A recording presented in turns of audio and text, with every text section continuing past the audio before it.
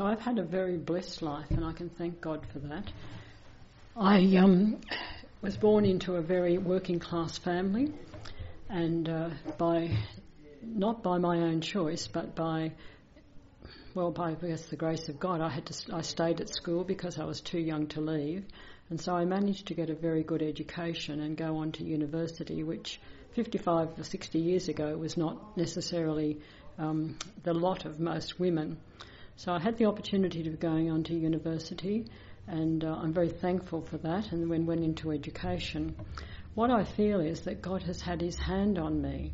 I can remember as a young student at school, and as a school captain, we went to a church service on Education Week, and I was asked to do the reading.